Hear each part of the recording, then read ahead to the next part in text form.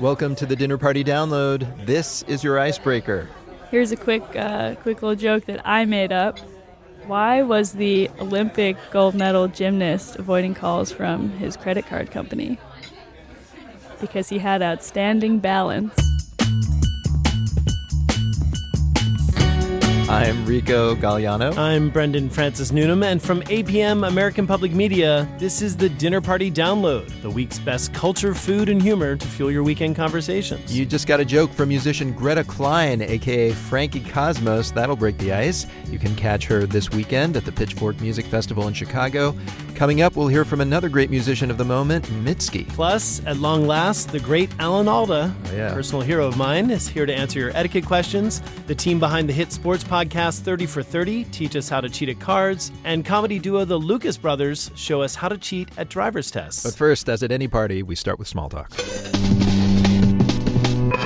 All week long, you've been hearing these headlines. Donald Trump Jr. is speaking out about his decision to take a meeting with a Russian lawyer who promised dirt on Hillary Clinton. In baseball, the American League has claimed this year's All-Star Games. Researchers have recorded one of the biggest icebergs, reported to be more than 7 times the size of New York City. Now, for something you might not have heard, we are joined by Rehan Harmansi. She is an editor at Topic, a new storytelling studio. Check it out online. Rehan, what story are you going to be talking about this weekend? I'm going to be talking about umbrella sharing. Oh. Like two people, like romantically, like walking down the street. That sounds nice. Well, maybe more accurately, I'll be talking about the perils of umbrella sharing. Okay. Sharing culture hit big in China over the past couple years. Think of bike sharing. But this particular experiment in sharing did not go so well. Let's back up for a second. The people are sharing umbrellas, like people rent them? Is that the idea? Yeah, think city bike only for umbrellas. So you have these public stands where umbrellas are lined up, and for a small fee, you can access one. But almost all of their 300,000 umbrellas have been stolen. Oh. You know? Oh, no. Why? If all the other sharing services are working, how come umbrellas disappear? Well, think about it. Like, when you get an umbrella, it's raining. It stops raining. The easiest thing to do with an umbrella is just take it home. But who, when they take an umbrella home, is going to remember to return it to an umbrella sharing stand? It turns out almost no one. I see. Well, and that gets to the point. The reason I'd want to rent an umbrella is because I'm always forgetting my umbrella. So Yes. why wouldn't I forget the umbrella I rented? Yeah, I mean, I can lose upwards of 15 umbrellas over the course of a month. I guess I would just lose 15 of an umbrella sharing app's umbrellas. I'm trusting you guys. This all sounds right to me, but I live in Los Angeles, so umbrellas are kind of a fictional... Yeah, I was going to say, Rico, for you, maybe think sunglasses. I see, yeah. You forget You those. leave them behind. I understand. I mean, the part they didn't seem to think through so much is when someone doesn't replace it, there's no fee. Oh, so they don't penalize you for forgetting the umbrella. There's Yeah. just some bad planning going on among the entrepreneurs here. Yeah. The most amazing thing, though, might be that the creator of this program is actually tripling down, putting in 3 times as much money and buying new umbrellas. It's just Wow. it's going to make it work somehow. Even if the Wow. company doesn't work, people are just going to like this guy. They're like, we get free umbrellas. What a generous dude. Rehan Harmansi, thank you so much for the small talk. Thank you, guys. And now time for a cocktail umbrella.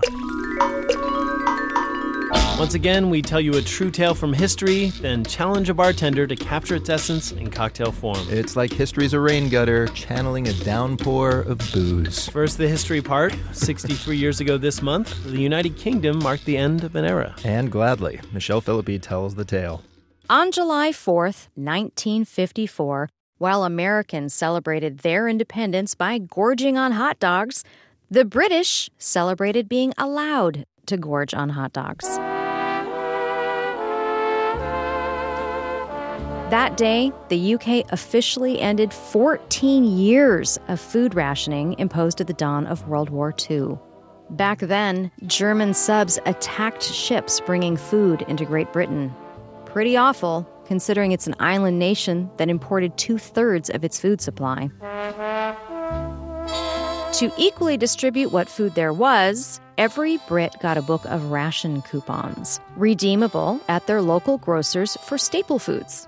An adult's average dairy ration included 2 ounces of butter and cheese, a few pints of milk, and 1 egg per week. Pregnant women fared a little better. They got first dibs on fruit and twice as many eggs. Meanwhile, though, the government urged folks to grow their own vegetables and educated the public about proper nutrition. In fact, some Brits, especially the poor, ate more healthily than they had before the war. Even so, when the Germans finally surrendered, Brits were ready to feast like the good old days. But rationing dragged on for years. The war had almost bankrupted the country, and imports were expensive. So it wasn't till the mid-50s, nearly a decade later, that the last ration was lifted on meat. Wartime queues, which fast became a feature of the British way of life, are about to become a memory.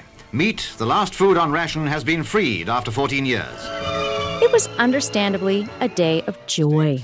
An association of housewives partied in Trafalgar Square. People buried their ration books in mock funerals. And in a public ceremony, the Minister of Fuel set his on fire. Let's just hope that the ration book has none of the qualities of that proverbial phoenix. So that was the history. Now for a drink to serve along with it. I am on the line with Jason Nickley of Bird of Smithfield. That is a bar located in the venerable Smithfield Meat Market in central London, which is a spot that was, of course, hugely affected by the rationing. Jason, you heard the history. What drink did that inspire you to make? Well, it inspired us to make the Butcher's Bloody Mary, a spin on a Bloody Mary. Now, you had this on the menu already, is that right? Yeah, it's actually something my grandfather concocted back in the 30s. And he had a hotel just outside London, and they had illicit pork, under-the-radar pigs, if you see what I mean.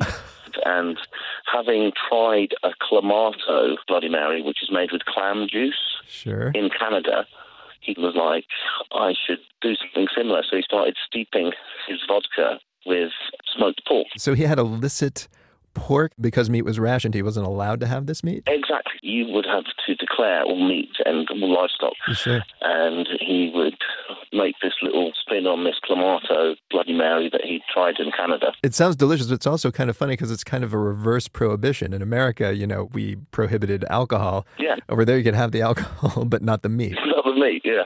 All right. Well, let's talk about this drink. So you have in it this vodka steeped with meat. Yeah.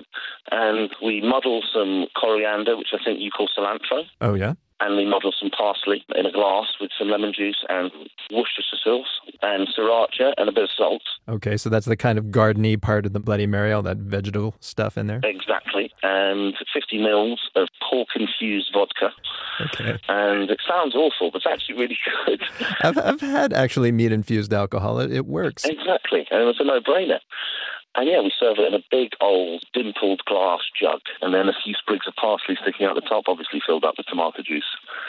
I mean, you can't have too many of them because it's like a meal in itself, So it's nothing like the situation that you had back in the day. You can just pound as many of these as you like. Exactly. All the food groups are covered, And Brendan, there are also great stories about the day the Brits stopped rationing sweets. Mm-hmm. Apparently, businesses handed out hundreds of pounds of lollipops. One candy factory just opened its doors and gave everyone free candy all day. Yes. Apparently. And so began the golden age of British dentistry. We now can trace the origins. People, we have drink recipes, sweet and savory, on our website. Ah, yes. Check them out, dinnerpartydownload.org.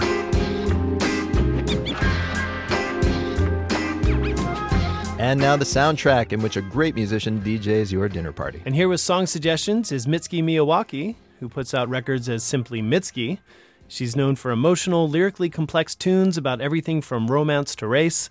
And her 2016 album Puberty 2 wound up on Best of the Year lists from AV Club and Rolling Stone. She's on tour now. Here she is with a party playlist for people who don't party. Hi, everyone. My name's Mitski. That's spelled Mitski.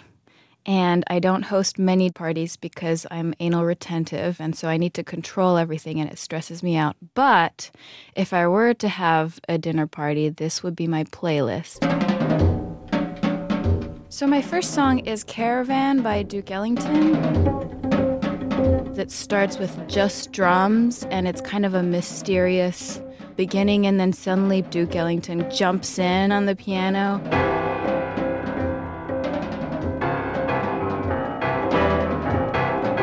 So for college, I went to a music conservatory that has a jazz department, and I hated everyone in the jazz department. Well, it wasn't that I hated the people, it's just I didn't like the bro-y culture where like everyone was trying to one-up each other on their jazz knowledge. So I associated that with jazz itself and I stopped listening to it. But then after college, I actually realized that's just conservatory culture. It's not necessarily jazz itself.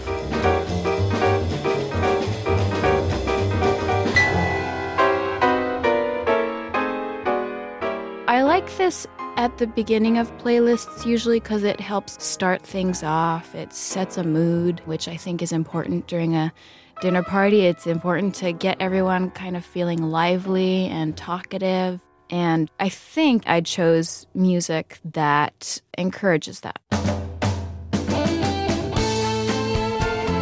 The second track I chose is Smooth by Santana featuring Rob Thomas, often mistaken as by Rob Thomas featuring Santana. Man, it's a hot one, like 7 inches from the midday sun. Everyone knows it, and really everyone loves it.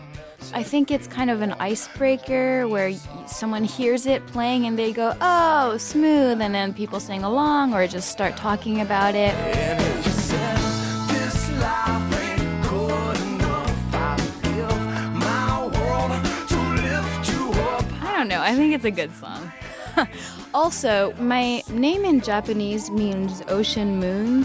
And there's a line in that song that says, just like the ocean under the moon. So I was like, oh my God, that's me. That's me. It's just like the ocean under the moon. It's the same as the emotion that I get from you.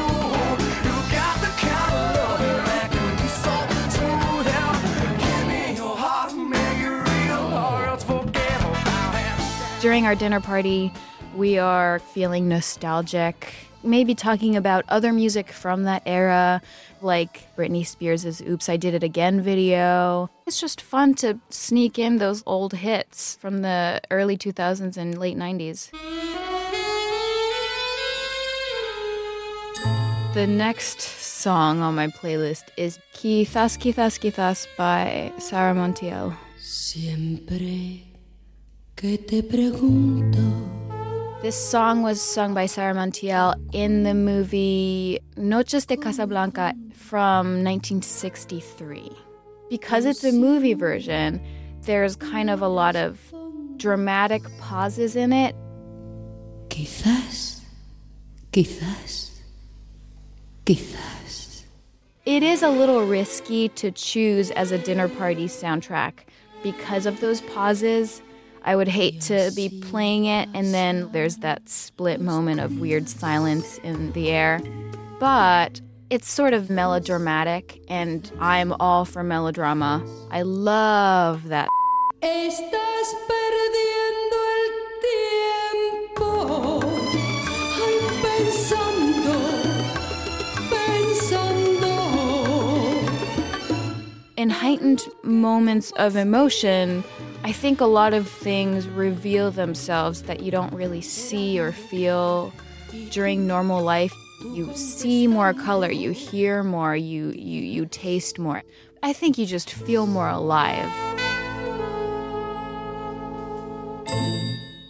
I would never play my own music at my own dinner party. I have not reached that level of self-confidence and self-love yet. I would like to think that one of my friends at the party was trying to be funny and played my music. So that's when Fireworks is playing, and I rush to the iPod to try to stop it ASAP. Well, I'm fundamentally introverted, so when I go to parties, I need to give myself breaks, or I end up just ending the night really, truly exhausted. So maybe the song Fireworks can represent that moment for some individual in the party who kind of needs to take an extra long bathroom break and like go into someone's medicine cabinet to see, you know, what kind of illnesses they have.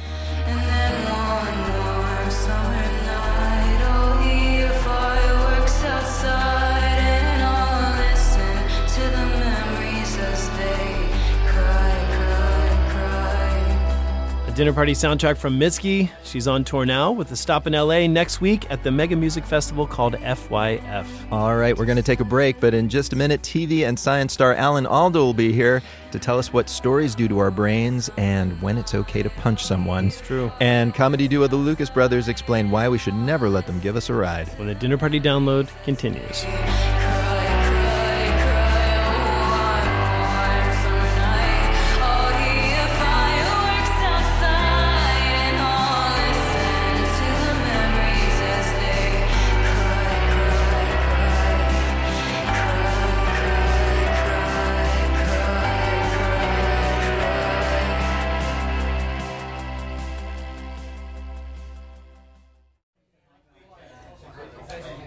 Welcome back to the Dinner Party Download, the culture show that helps you win your dinner party. I'm Rico Galliano. I'm Brendan Francis Noonan. Coming up, Wall Street Journal food editor Beth Krakauer introduces Rico to Polish food nirvana. And the makers of the ESPN podcast 30 for 30 tell us about the unassuming woman who took sweet revenge on casinos. But first, let's learn some etiquette. All right, each week you send in your questions about how to behave, and here to answer them this time around is Mr. Alan Alda.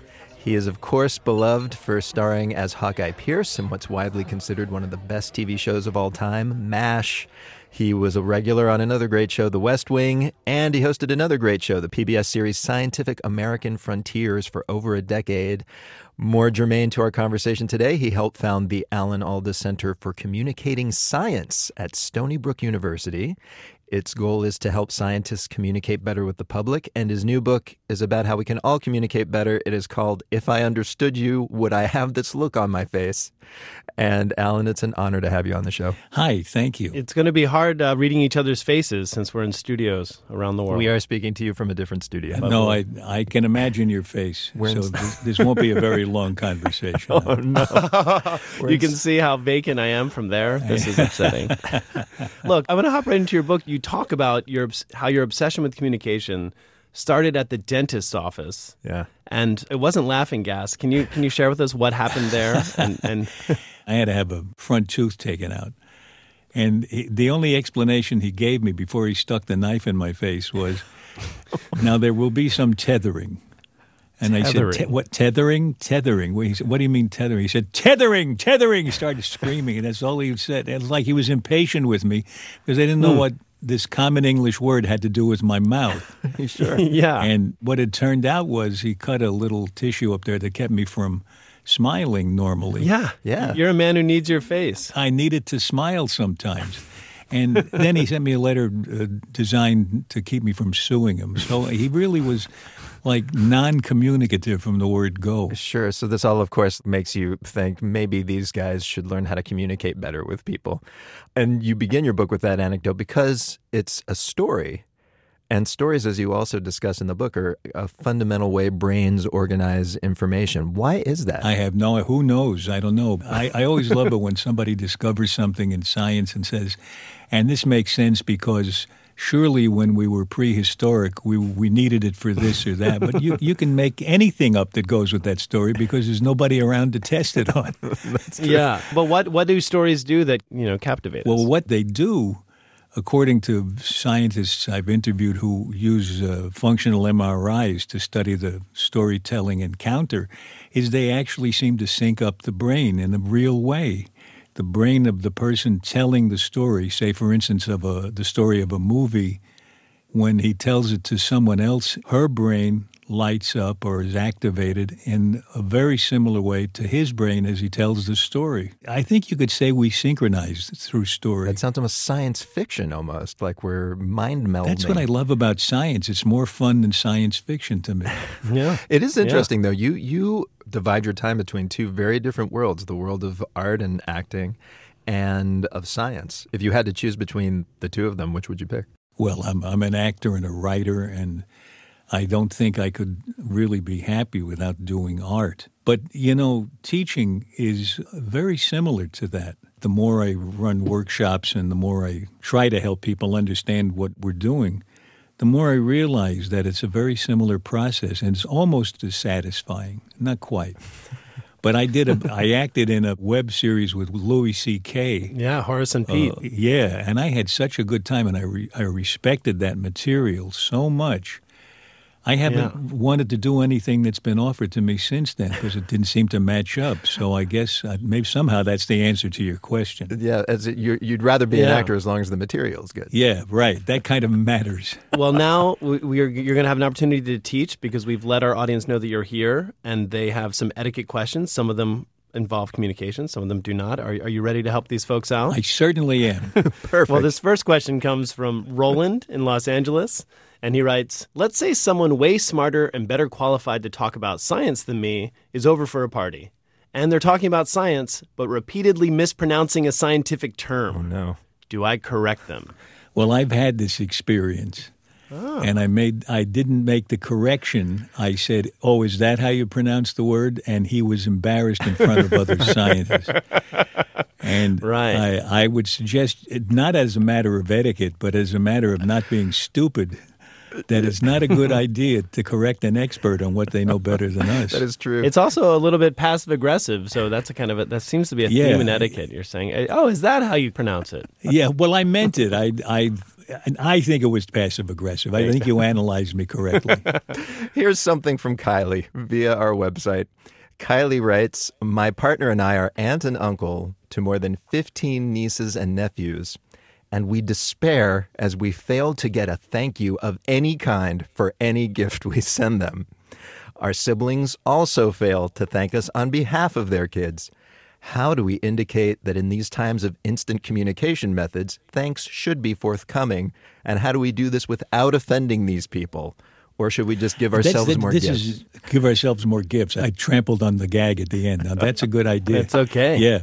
See, I feel the same way. I think I'm generous, but the one thing I want to return is a thank you, an acknowledgement that it happened. Maybe that's selfish of me, but that's what I want, damn it. So, there it is. But, so what would your tactic be? Here's a strategy that might work where you enlist the parents who themselves are recalcitrant, enlist them as magical helpers, collaborators. What can we do to help little Mary learn that she should say thank you when she's given something? Because some people, like me, don't like it. You're basically like, listen. I like that. Yes, I know that you're a person, sister or brother, who is a good person. Surely you want your child to behave well. Let's work together to make that happen. Yeah. That's a little formal for me. I do it like we're already cooperating on this great project. That's right. You assume that they're on board. Yeah. Once again, a little bit passive-aggressive, right? Because you're kind of saying, you've raised these feral creatures. I'm getting sick of this instant therapy here. Yeah. We are mere radio hosts. All right. That was just aggressive. Okay, here we go.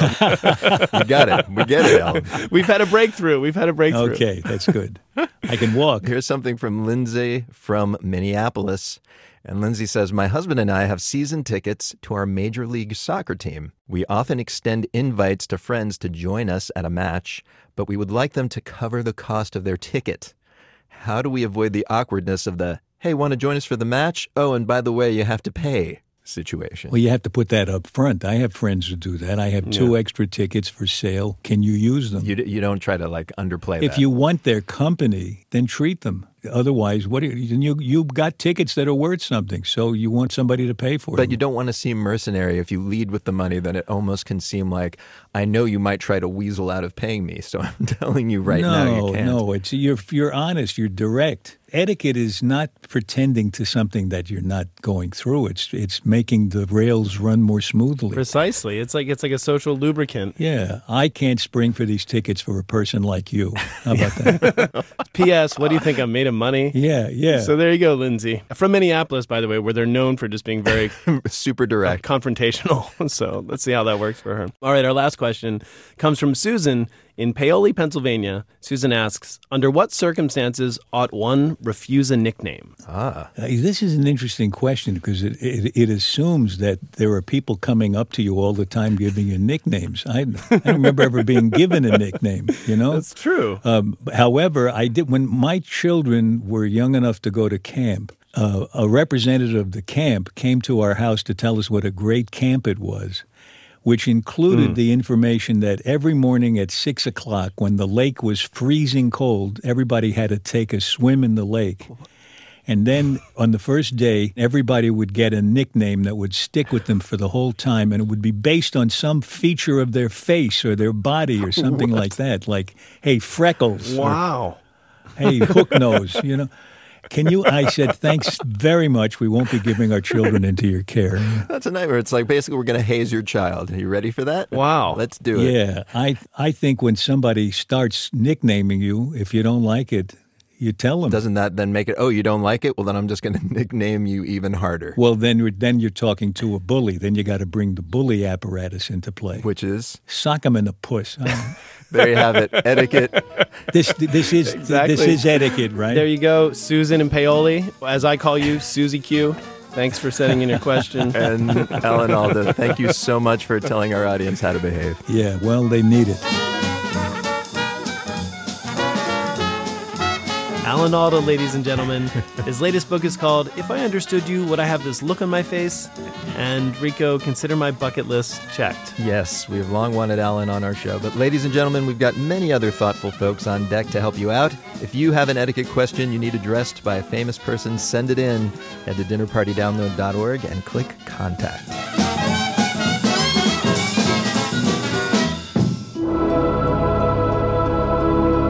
And now, time to eavesdrop. Keith and Kenny Lucas are a comedy duo with a twist. They're identical twins who literally finish each other's sentences.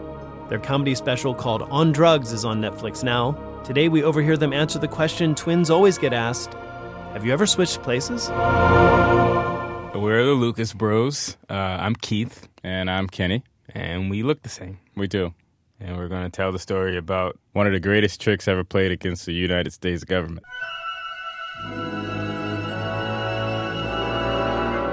We were 17 years old in Newark, New Jersey. Yes.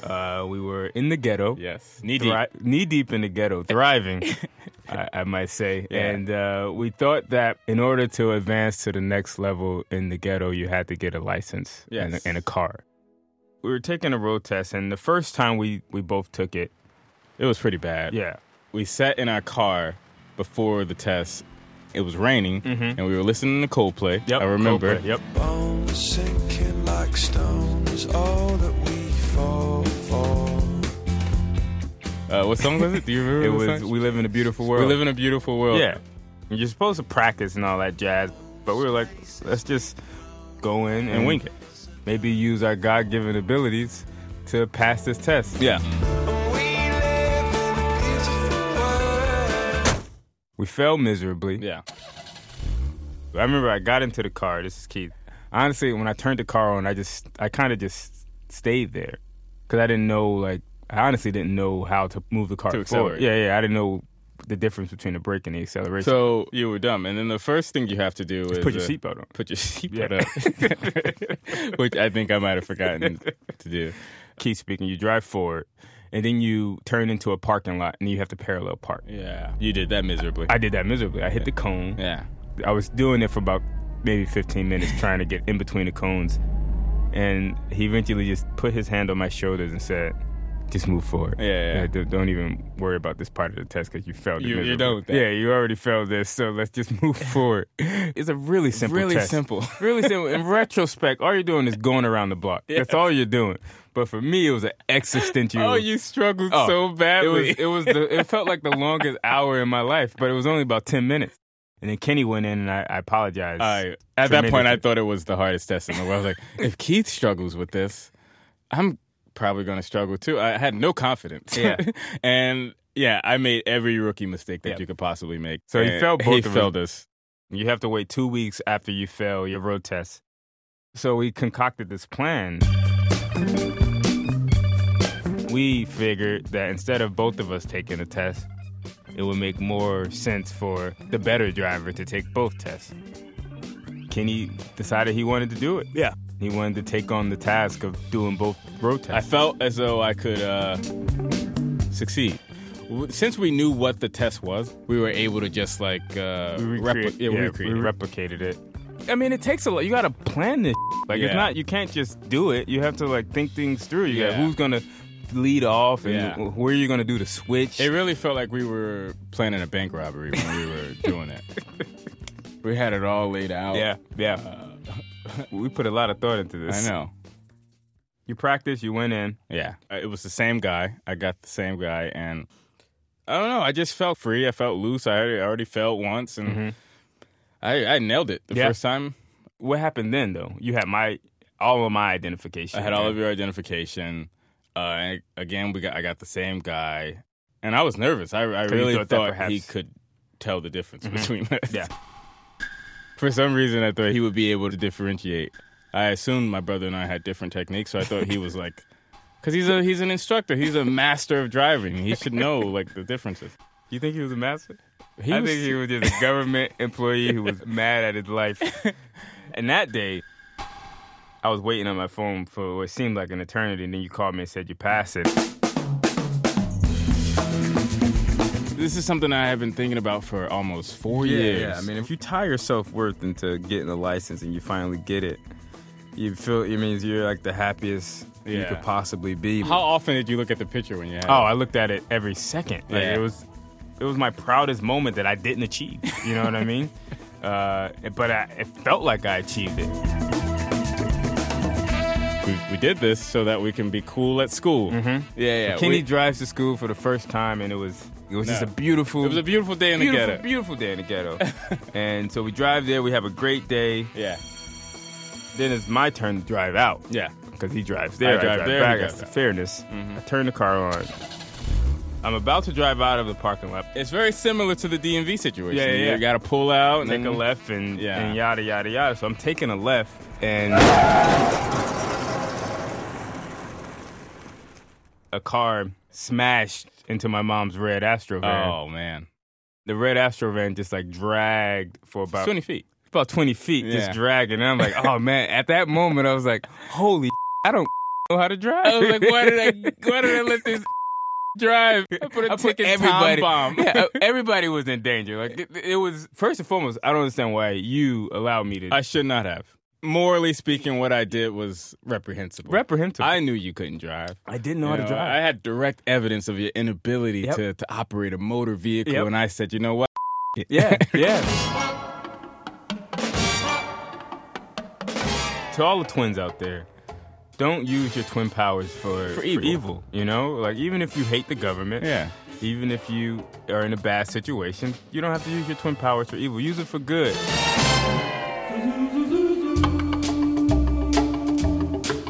Identical twins, Kenny Lucas and Keith Lucas, or Keith Lucas and Kenny Lucas, a.k.a. the Lucas Brothers. Their special On Drugs is on Netflix now. All right, everybody, coming up, some folks from ESPN tell us the story of a gambler scorned. Plus, the Wall Street Journal's food editor and I stuff our faces with dumpling delights. Pierogies and gambling. Oh, yeah. The dinner party devolves when the dinner party download continues.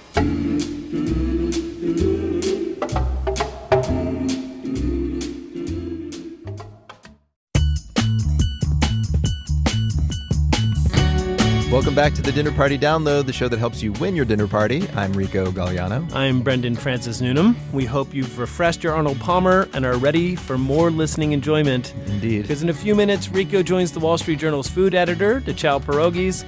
Plus, we hear a song from pop sensation Maya Kiltron. But before the new music, let's hear about a new podcast. Yes, ESPN, the sports TV network, recently launched a sports podcast called 30 for 30. It's based on their celebrated documentary series of the same name. The first season is 5 episodes, each dedicated to a different sports story. I sat down with editor Jody Avergan and producer Rose Eveleth to talk about their upcoming episode called Queen of Sorts. It's about gambling.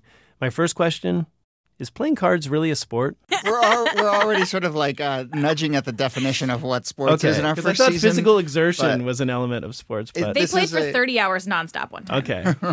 This is a gambling poker story. We are calling it sports. Yeah, for sure. All right. So, but actually, beyond this being a sports story, this is a revenge story about a card shark or an advantage player, as they're known, and her name is Kelly Sun. Yeah. Can you tell me about her? Yeah, so Kelly Sun grew up in China. Her family was really rich. Then the Cultural Revolution happened. Her family lost all their money. She grew up really poor. And then when that ended, her dad made a lot of money again. And she sort of benefited from that by getting really interested in cards. And so she would go to Macau and play. And then she eventually made her way to Vegas to play. Except that at the time when she first started, she really had no idea what she was doing. She was kind of like me. If I walk into a casino with a lot of money, I will definitely lose all of it. Yeah. And she did lose all of it. And in fact, she wound up in debt to MGM and eventually wound up in jail for debt to MGM. And so when she got out of jail, she decided that she was going to get her revenge on them. And she learned how to do this very difficult thing called edge sorting. Okay. And basically used that skill later to make millions and millions and millions of dollars. Kelly-san is known in the business as what's called an advantage player. An advantage player is anybody who turns the advantage to themselves against the house. That could be card counting, which is probably the most famous version of that. So if you've seen the movie 21, they're card counters. But there are people who do things like they figure out when a slot machine is supposed to cash out because it's on a timer, and they just sit there and put in, pennies and get the cash out. This is an advantage play. Anything that you do that basically turns the odds in your favor is considered an advantage play. So your episode centers primarily around one big play, as it's called, which I almost wanted to call it a job. Like if you're watching a crime movie or a caper, it's the job. We kind of weren't sure whether to call it a play, a con, which is a fraught word, a job, a caper. But basically, they did this at a bunch of different casinos. Yes. Her and her partner, Phil Ivey. But we kind of centered around one at Crockford. So they walk into Crockford's, which is, I picture some classy Very British classy. casino out of a movie. I picture suits, and they're in a private Their room. logo is like a guy in a top hat and tails, and there's like all the paintings on the walls are like people on horseback. It's very classy. Okay, and so she goes in with her partner. And what goes down? What is So basically for this play to work, and the thing that's kind of wild about it even working in the first place is that they have to ask for a whole bunch of things. They have to make a lot of requests, and the casino has to change the way that they normally play the game in order for this to work. So they ask for a special game. They ask for a special dealer who speaks Cantonese, so Kelly can talk to her so that the pit bosses in the room can't understand. And then basically what she asks the dealer to do is turn the cards in certain ways so that the valuable cards in the game that they're playing, which is Baccarat, go one way, and the not valuable cards go the other way. Now, So I would like it's to pause right confusing. there. Why? How? When I go to a casino, I get a free drink, and that's nice. But how are they able to tell?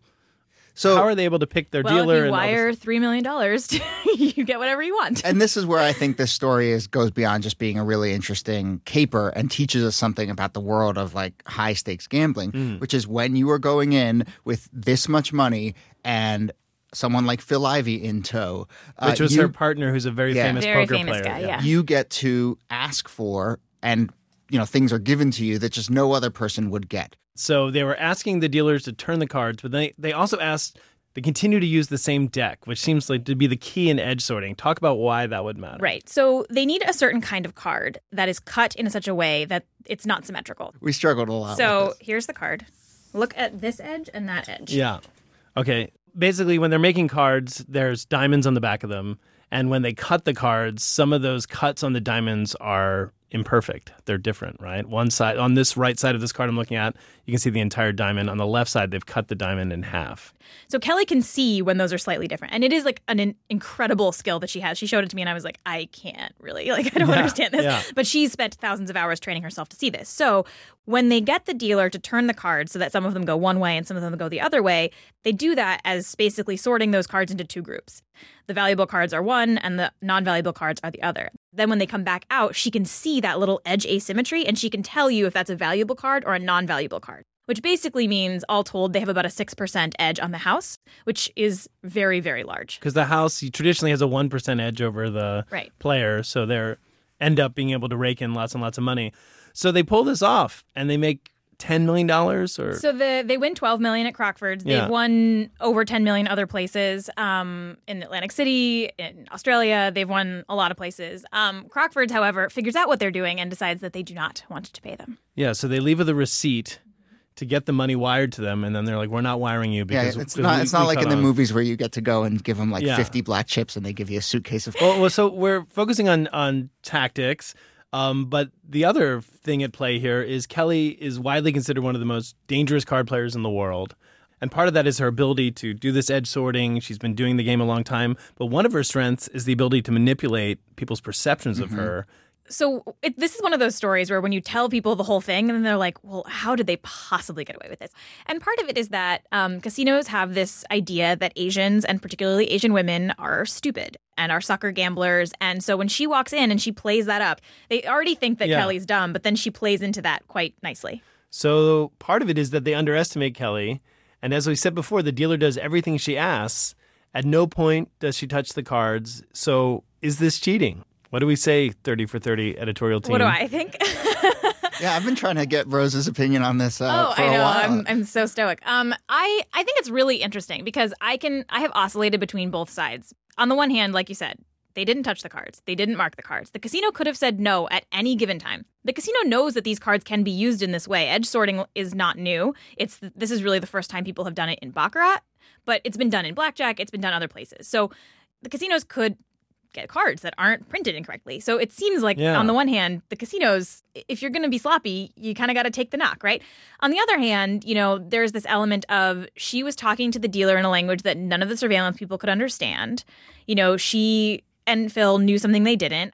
I tend to come down on the side that this isn't cheating. If you are dumb enough to change your procedures this much, I mean, it's kind of your own fault. I think the most compelling argument I've heard is that the house always has an edge in any game. Yeah. They are playing an advantage game when you walk into a casino against anyone in any game. They would not set up a game if they didn't have an advantage. And now the instant that someone does the work to tilt that advantage in the other direction, they throw their hands up and claim that it's cheating. And I just don't find that compelling.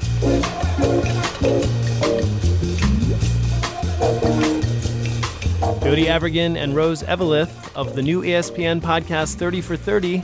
We were discussing the episode Queen of Sorts, which comes out next week. Go sign up at Apple Podcasts. And while you're there, if you haven't already, sign up for the Dinner Party Download podcast as well. That way you will have arts, culture, food, and sports completely covered. Add a news show, and you'll know everything in the world. Good to go.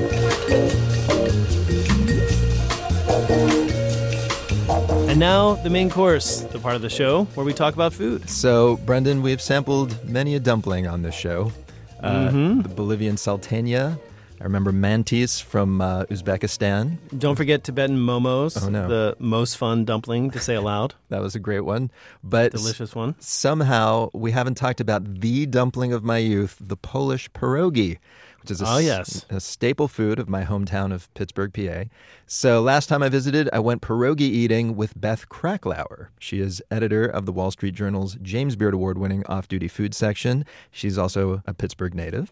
She took me to Pierogies Plus, a former gas station that's been a Polish food mecca for almost 3 decades. Beth came up with an insane idea for how to start our conversation. Yeah, do you want to talk about what a pierogi is? It seems crazy, but there might be some people who don't know. Not everyone's from Pittsburgh, Rico. There are any number of different kinds of fillings in a wheat noodle wrapper. They're little half-moon shaped things that can fit in the palm of your hand. They're typically cooked up with fried onions and a lot of butter. A lot of butter. Very delicious. Classic fillings include plain sort of mashed potato and cheese, potato and sauerkraut. Mushroom. Potato figures heavily. Yeah, a lot of potato. And give us an idea of just how important the pierogi is to Pittsburgh cuisine. It's huge. I grew up in Pittsburgh. I know that you did too. And if you remember, during the 1980s when we were growing up, if you went out to dinner, with a few notable exceptions, your options were Italian, or if you ate in a bar, which to my mind is still the best way to eat in Pittsburgh, it was pierogies. During the 100 or so years that the steel mills were really puffing away at full capacity, there was massive immigration from Eastern and Central Europe, and Eastern European and Central European cuisine came to really define eating in Pittsburgh. And it still is to a large extent. I mean, the Pittsburgh Pirates, I know, have a pierogi race as part of the 7th inning stretch, I believe, or half. Also in the Pittsburgh version of Monopoly, one of the game pieces is a pierogi, of course. It is a real emblem of the city, and one I'm quite happy to have as an emblem of the city because they're delicious. Why, of all the Polish places, are we at this joint? Because it's the best. Because I love it so much. It's arguably the most classic. Helen Manarino, who's the owner, emigrated here from Poland when she was 18, I think.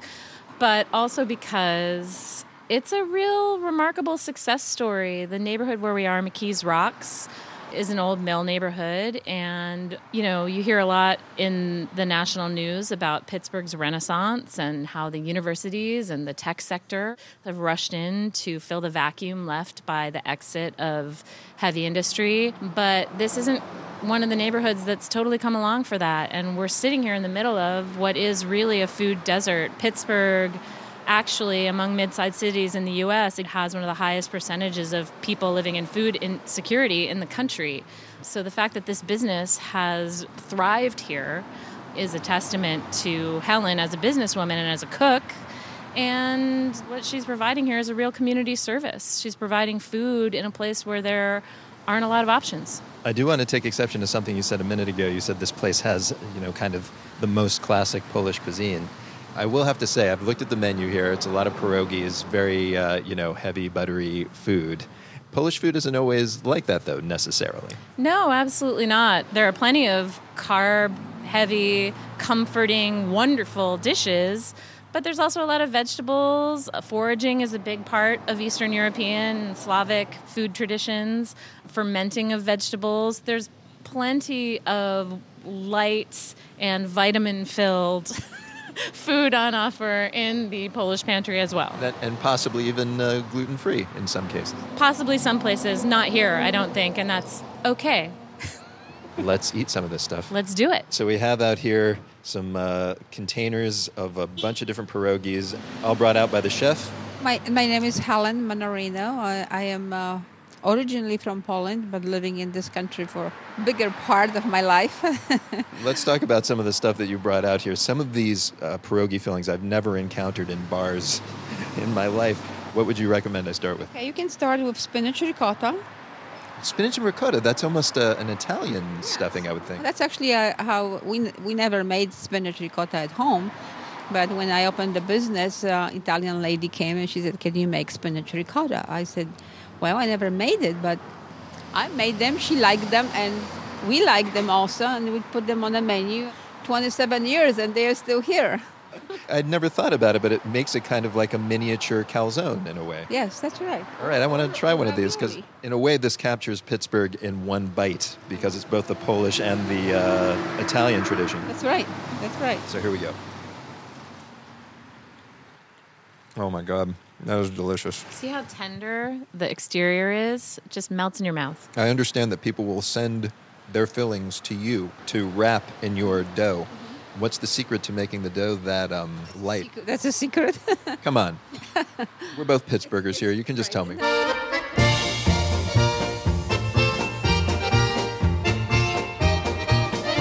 Beth Kracklauer of the Wall Street Journal's off-duty food section and Helen Manarino of Pierogies Plus in Pittsburgh.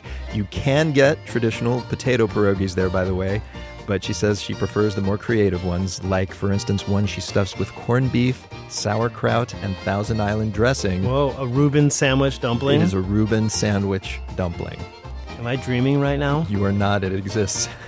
The world is beautiful and just got beautiful-er. Yes, full being the operative word. And that's the Dinner Party download for this week, folks. Courtesy of senior producer Jackson Musker, associate producers James Kim and Krista Ripple, associate digital producer Christina Lopez, engineer Chris Clark, and our intern Emerald Douglas. And now, before we leave you, it's time for One for the Road, a song to spin on your way to or returning from this week's bar days. Toronto's Maya Kiltron says her latest retro funk tune was inspired by a childhood memory of hearing Michael Jackson on the radio for the first time while washing the family car. We suspect Prince was in the mix somewhere, too. This is called Whiplash. Reuben Dumpling. Bon appetit. Way back, I was stepping with another. Then you walked into my life. One look and my heart was undercover. It was wrong but right. My eyes were closed before you. I was shaking awake. Have you? You're still my favorite mistake. Boy, you got me whiplash. You're always doing me right. Boy, you got me whiplash. Still want you every night. Boy, you got me whiplash. You're always doing me right. Boy, you got me whiplash.